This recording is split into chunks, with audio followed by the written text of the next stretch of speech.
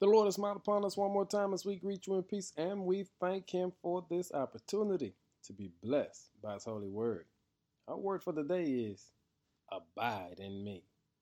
When you read John 15, verse 7 says, "If you abide in me, and my words abide in you, ask whatever you wish, and it will be done for you." When you go look at that word abide, it means to put up with or to tolerate. Listen to Jesus. He's saying, can you put up with me? Now that sounds strange for those of us who love the Lord.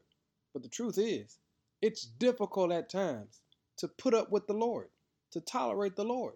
Because in this world we call life, sometimes you want to punch them and God says no, you have to protect them.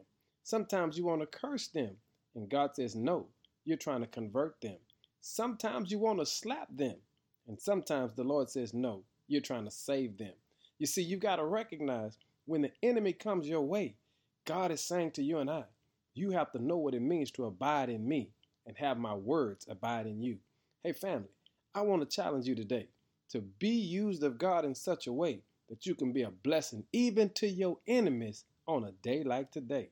Because if you abide in me and my words abide in you, you can ask whatever you wish and it will be done for you.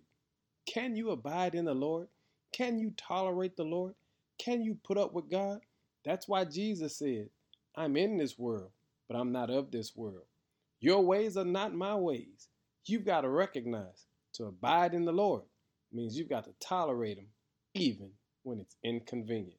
Be blessed today and abide in the Lord and give Him some glory. In Jesus' name, amen.